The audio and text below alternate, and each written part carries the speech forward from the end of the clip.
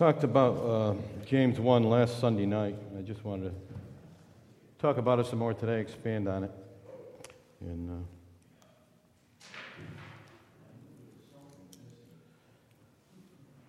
James 1 is certainly a book that we're all very familiar with, and it's always good, even though we're very familiar, to look at it again because it has so much wisdom in it and so much truth and so much comfort. And James is the author. He's credited as being the author. He's the Lord's brother. There are others with the same name. You know, there's James and John, the sons of Zebedee, the sons of thunder, and there's James, the son of Alphaeus. But James is credited, the brother of the Lord, with being the author, and tradition attributes this book to him. In Galatians 1:9, he is called the Lord's brother. He was the oldest half-brother of Christ, Mark 6:3, and the brother of Jude, who also wrote the book of Jude. James, along with his brothers, had first rejected the Lord Jesus as being the Messiah in John 7. They were not willing at first to accept him, that he could be the Son of God. After all, they grew up in the same house with him. And I can't imagine what it must have been like growing up with a brother who was sinless. But at this point in Jesus' ministry, they really didn't know what he was here for and what his mission was. He was just their brother. And even after they'd seen some of his miracles, they were still not ready to accept his message. But it was likely when Christ rose from the dead, and he appeared to more than 500 people, and then he appeared also to James, his brother. And it was after that, I believe, that James came to the realization who the Lord Jesus Christ was. And with humility here, in this first chapter of James, he introduces himself as James, a bondservant of God and the Lord Jesus Christ. So let's turn to James chapter 1 and read the first 8 verses.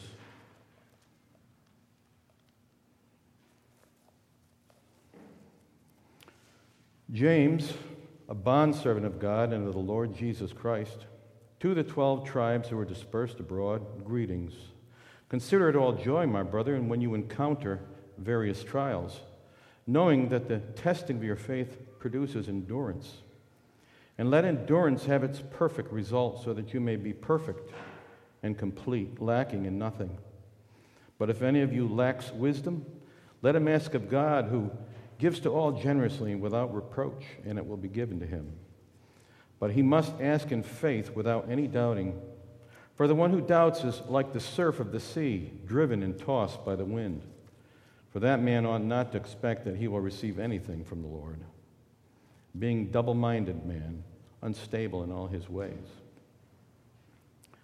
So James,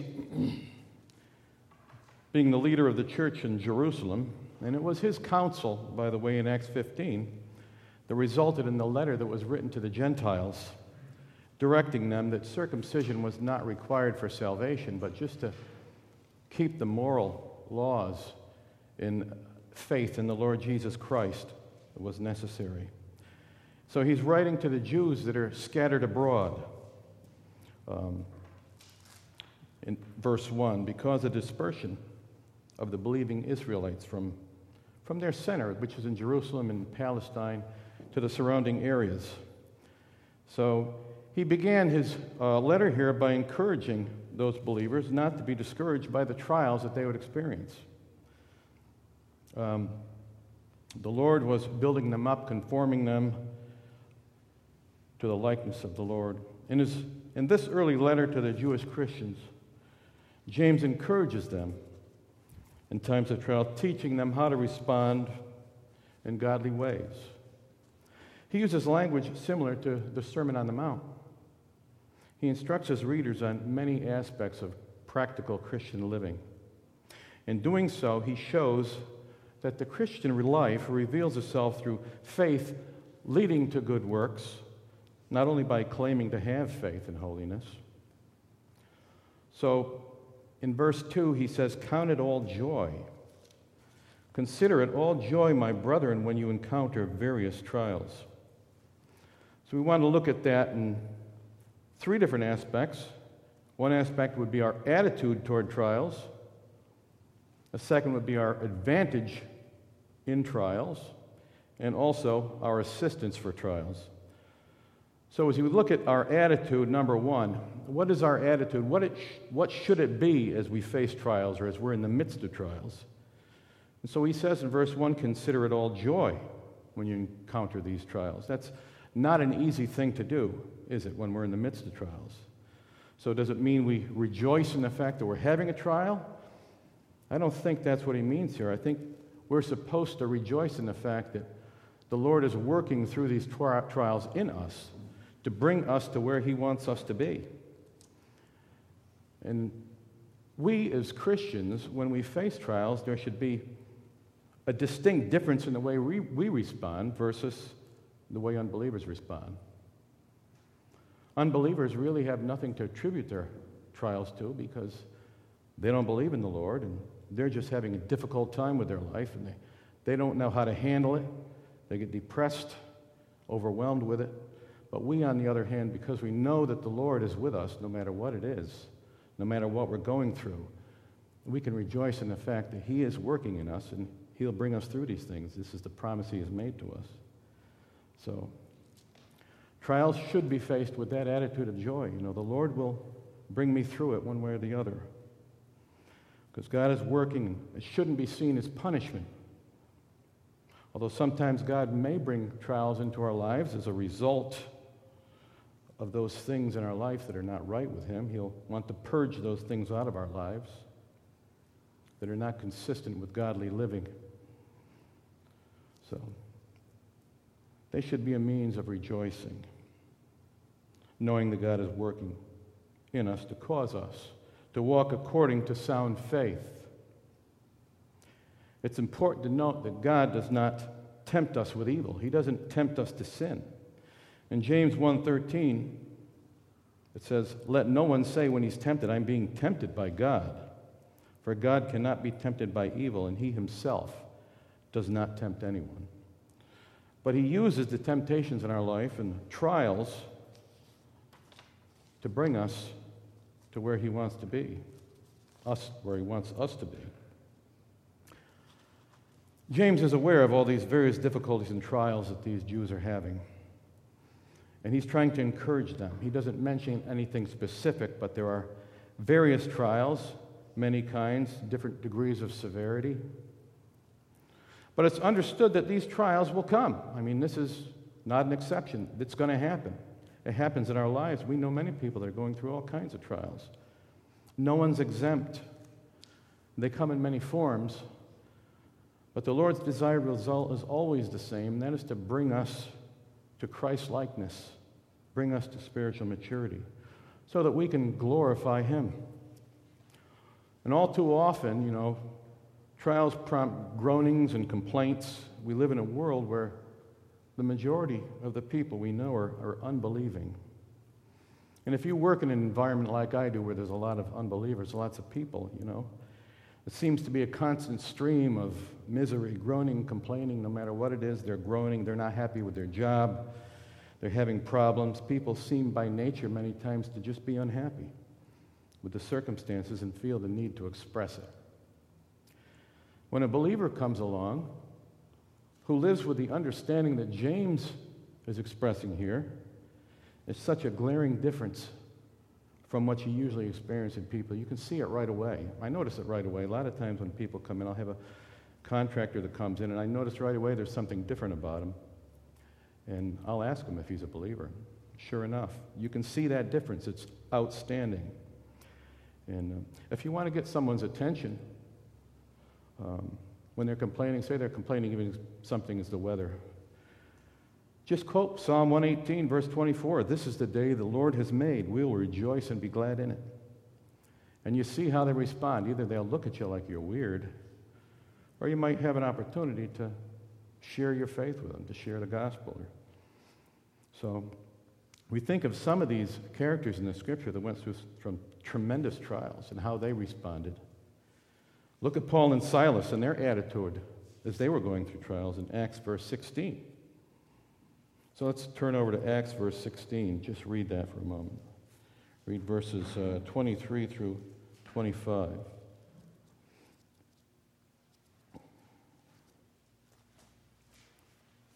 So, when they had struck them with many blows, they threw them into prison, commanding the jailer to guard them securely.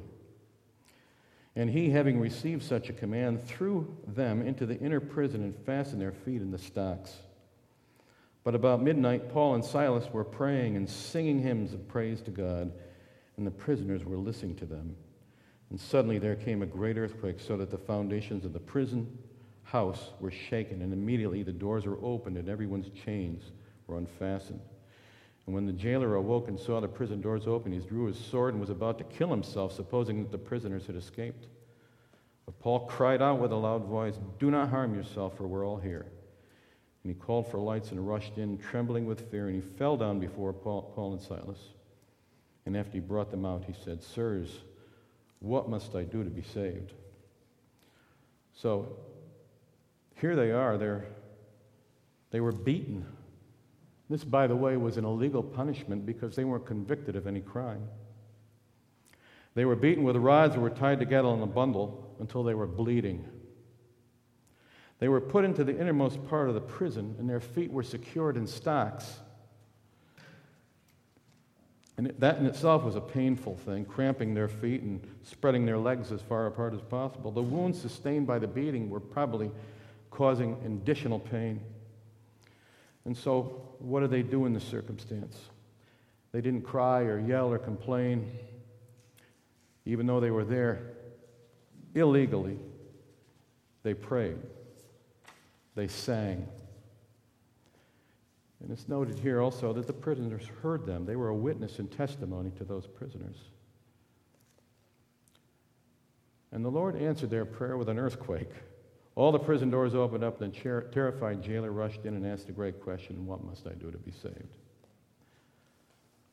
So singing and praying, rejoicing, that's the way that God wants us to respond to trials.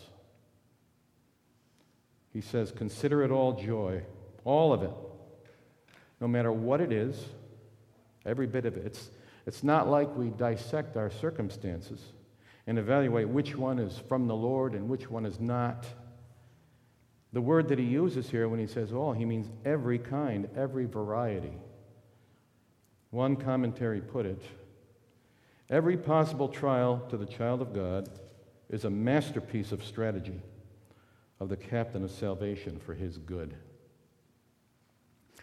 So, we are to strive to be like our Lord and walk as he walked, it says in the Scripture. Of course, we can't do it in sinless perfection like he did. But when you look at how he responded, look at what he was going through, facing the crucifixion.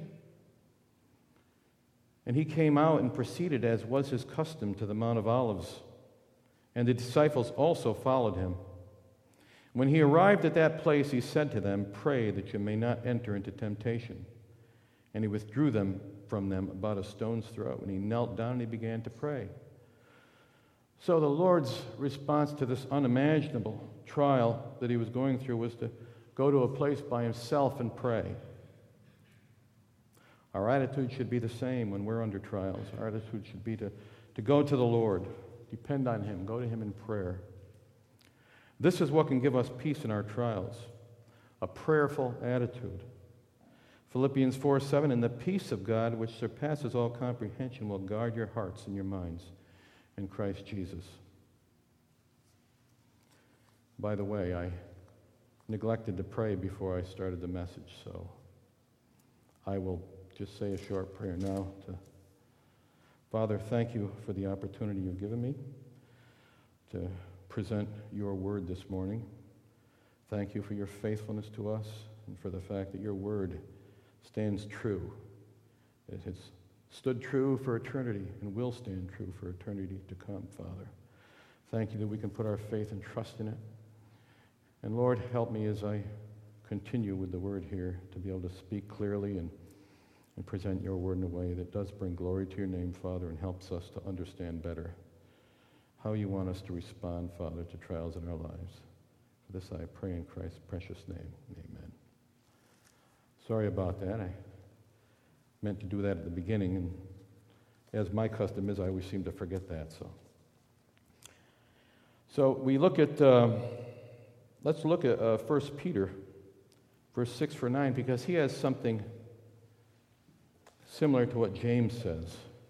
1 Peter chapter 1, verses 6 through 9.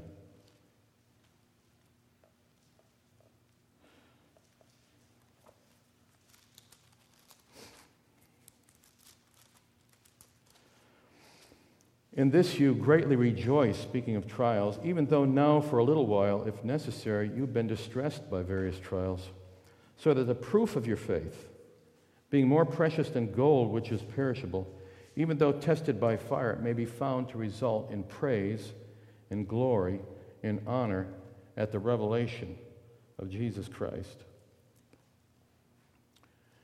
And though you have not seen him, you love him. And though you do not see him now, but believe in him, you greatly rejoice with joy inexpressible and full of glory, obtaining as an outcome of your faith the salvation of your souls.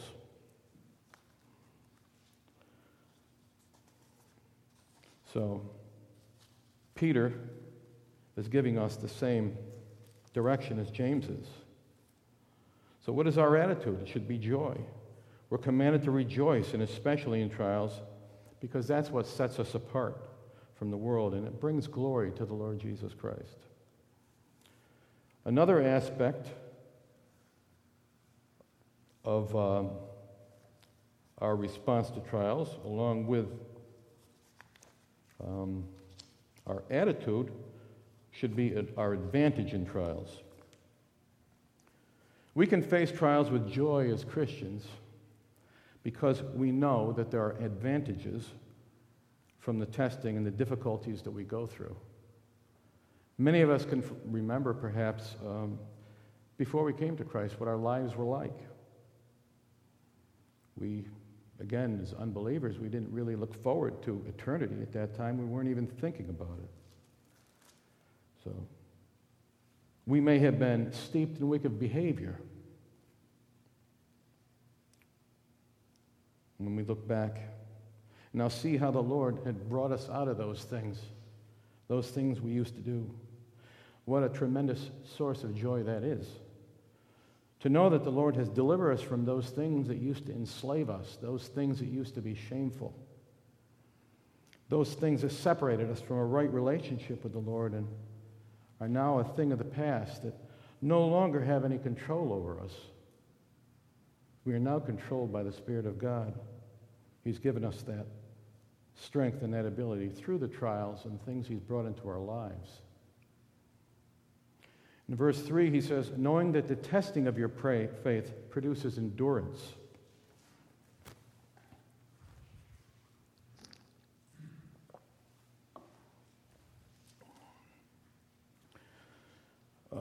Knowing that the testing of your faith produces endurance, the word for knowing indicates that there is already an understanding with the readers. James knows that they've been through experiences like this, and they know what the outcome of the trials are in their lives. They know through experience it'll build endurance or patience. They've already experienced it. Endurance, according to Strong in the New Testament, is a characteristic of a man who is not swerved from his deliberate purpose and his loyalty to faith and piety by even the greatest trials and sufferings. He's not swerved. As God works these things in our lives and we develop those spiritual fruits that are so precious in service to God and others, they not only strengthen us in this life, but they have eternal advantages. When others are going through trials, it also presents the opportunity to come alongside them in their trials, to pray for them, to encourage them, as James is doing, to help them. This presents to those who are looking in from the outside a people who have a love one for another. And this is how the world knows that we're his. This is what it says in John 13:35. By this all men will know that you're my disciples if you have love one for another. So as we go through trials, we don't go through it alone. We have the Lord and we have other believers to help us and to pray for us. And we come through these things and it brings glory to our Lord and Savior. And he says the testing of your faith.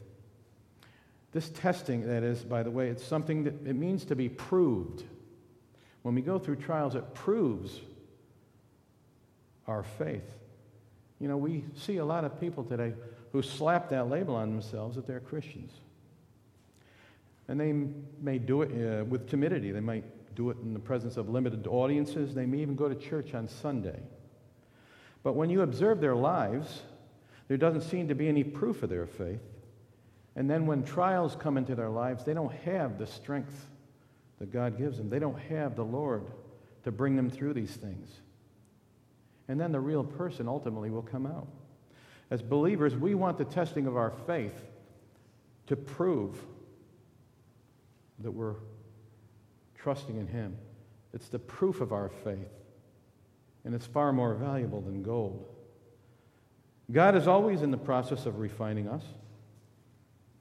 It never stops. Similar to what Peter says, he's making our faith more precious than gold. God is the refiner. Refining with flame is one of the oldest methods of refining metals. Mentioned in the Bible, refining by fire is a preferable method for gold. In ancient times, this form of refining involved a craftsman sitting next to a hot fire with molten gold in a crucible, being stirred and skimmed to remove the impurities, the dross that rose to the top of the molten metal, with flames reaching temperatures of 1,000 degrees Celsius. This job was a dangerous job, dangerous occupation for the refiner.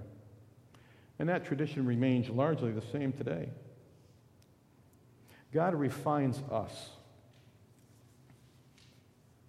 Sometimes it's difficult, it's hard or painful, but we must trust in him because he knows what he's doing. He knows what he's doing with our lives. He does not make mistakes. He's absolutely perfect and all-knowing. When in the midst of trials or temptations, he's promised us that he wouldn't allow anything beyond what we're able to bear. We got to keep that in mind. In 1 Corinthians 10, verse 13, he says, "No temptation, could also be trial, has overtaken you, but such as is common to man. And God is faithful, who will not allow you to be tempted beyond what you're able, but with the temptation will provide a way of escape that you also will be able to endure it." And the result is that God is accomplishing his purpose in us, refining us, skimming out all the impurities. And he can use us. We've been proven to be faithful. True faith, like pure gold, endures no matter how hot the fire. In verse 4, James says, "And let endurance have its perfect result, so that you may be perfect and complete, lacking in nothing." So this is the goal that God has for us, spiritual maturity. Although not sinless perfection, we've come to a place in our lives where we've learned to endure and persevere those things that others would be destroyed by because they don't have faith. But it doesn't end there, you know. I remember a song my kids used to sing in Sunday school. Maybe you've heard it. It's "Under Construction." It says, "The Lord isn't through with us yet." Now that's also true for adults. The Lord never finishes with us until the day he takes us home. We're never complete altogether, but he preserves us. In 1 Thessalonians 5:23 it states, "And the very God of peace sanctify you wholly. And I pray, God, your whole spirit and soul and body be preserved blameless unto the coming of our Lord Jesus Christ." Trials can be faced with joy, because the result of true faith is perseverance. And perseverance results in spiritual maturity, and spiritual maturity results in a believer that is truly content and able to serve the Lord in a way that pleases Him, with an unshakable confidence, not in himself, but in the Lord, who has proven to be faithful to us over and over again in our lives. But as we see that even as mature Christians, we still rely on the Lord. We still need His assistance. So we have the attitude, and now we have assistance. We look for the Lord's assistance. We always seek assistance from the Lord. We can never get to spiritual maturity on our own. In verse 5 he says, "And if any of you lacks wisdom, let him ask of God, who gives generously to all without reproach, and it will be given to him." So we need to ask of God. We need this wisdom to go through these trials, to become what the Lord wants us to be. So what is wisdom? What's the definition we have in the dictionary is knowledge that's gained by having many experiences in life. The natural ability to understand things that most other people can't understand. Knowledge of what is proper, reasonable, good sense or judgment. Is that? I don't think that's the definition of wisdom that James is looking for here. The wisdom he's looking for is not the same. That's not spiritual wisdom. Wisdom that is not, which comes down from above, is earthly, natural, and demonic. This is not the kind of wisdom we want. The wisdom that James is talking about here, he states in chapter 3, verse 17, the wisdom from above is first pure, then peaceable, gentle, reasonable, full of mercy and good fruits, unwavering, without hypocrisy. Then again in Proverbs 9, we know this verse, we're all very familiar with it. The fear of the Lord is the beginning of wisdom, and the knowledge of the Holy One is understanding. So in this verse, we see that we need three components: knowledge, understanding, and wisdom. He says the beginning of wisdom and knowledge of the Holy One is understanding. So we need all three components in order to have this wisdom. To have the wisdom James is talking about here. Knowledge being the first component needed. Paul consistently in his writings admonishes us to grow in our knowledge of the Lord Jesus Christ. It's all over through the Scripture, but in Colossians 1, verse 9, it says, "For this reason also, since the day we heard of it, we have not ceased to pray for you and to ask that you may be filled with the knowledge of His will in all spiritual wisdom and understanding." So we need to have the knowledge. We also need to have understanding.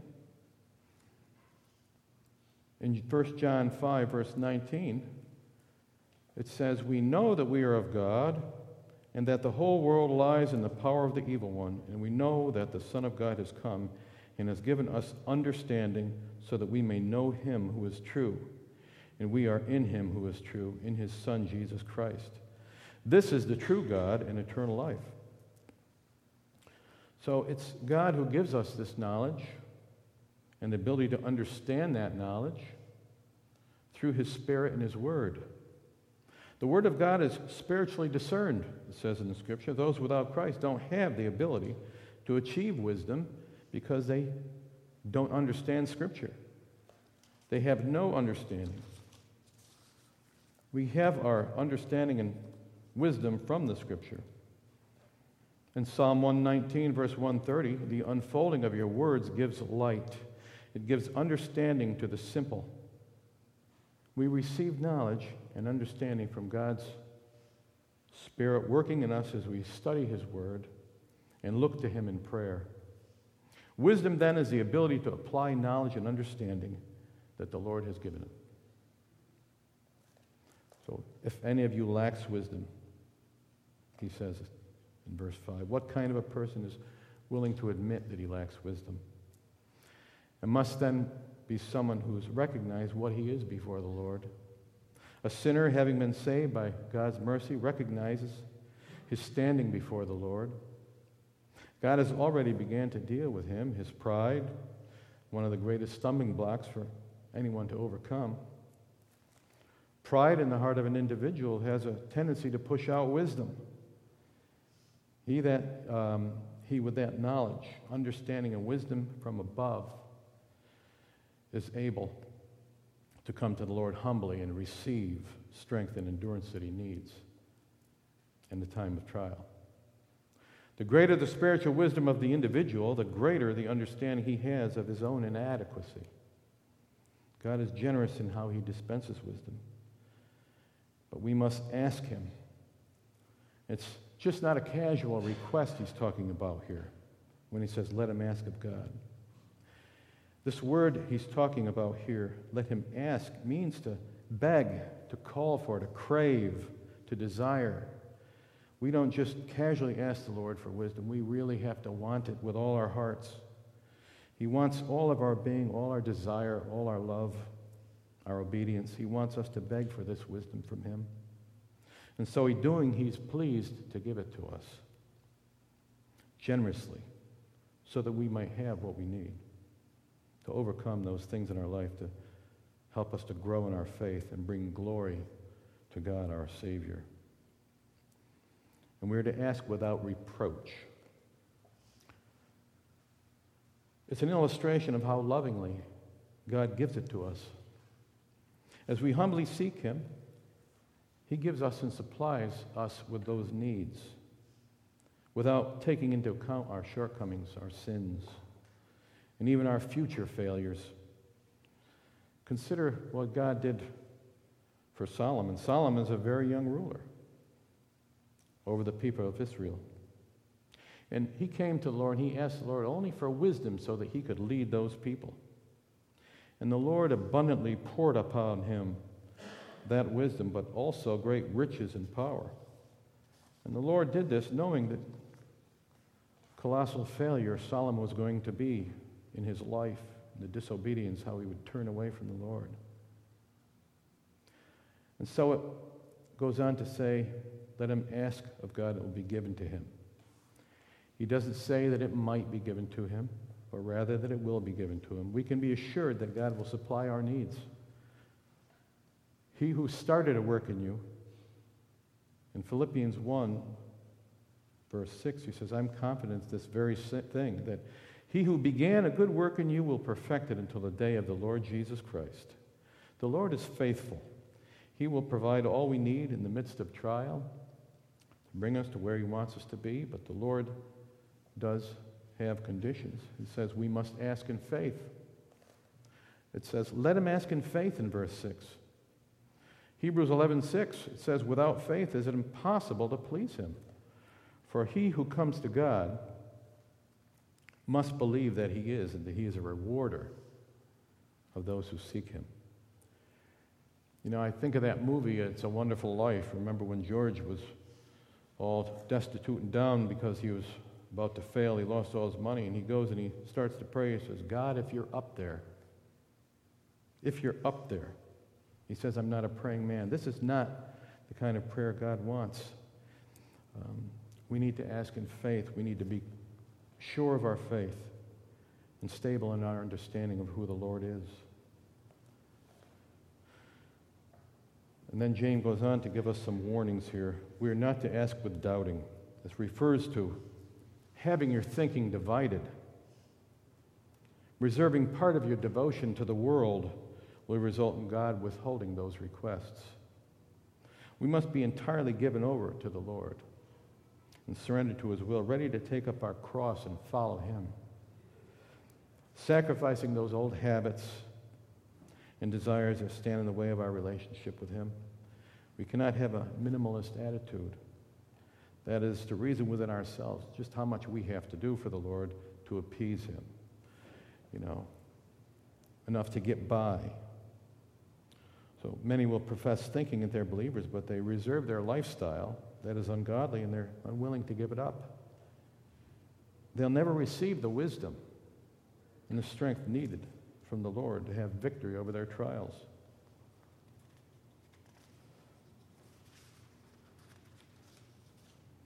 Verse 6 says, "For the one who doubts is like a wave of the sea that is driven and tossed by the wind."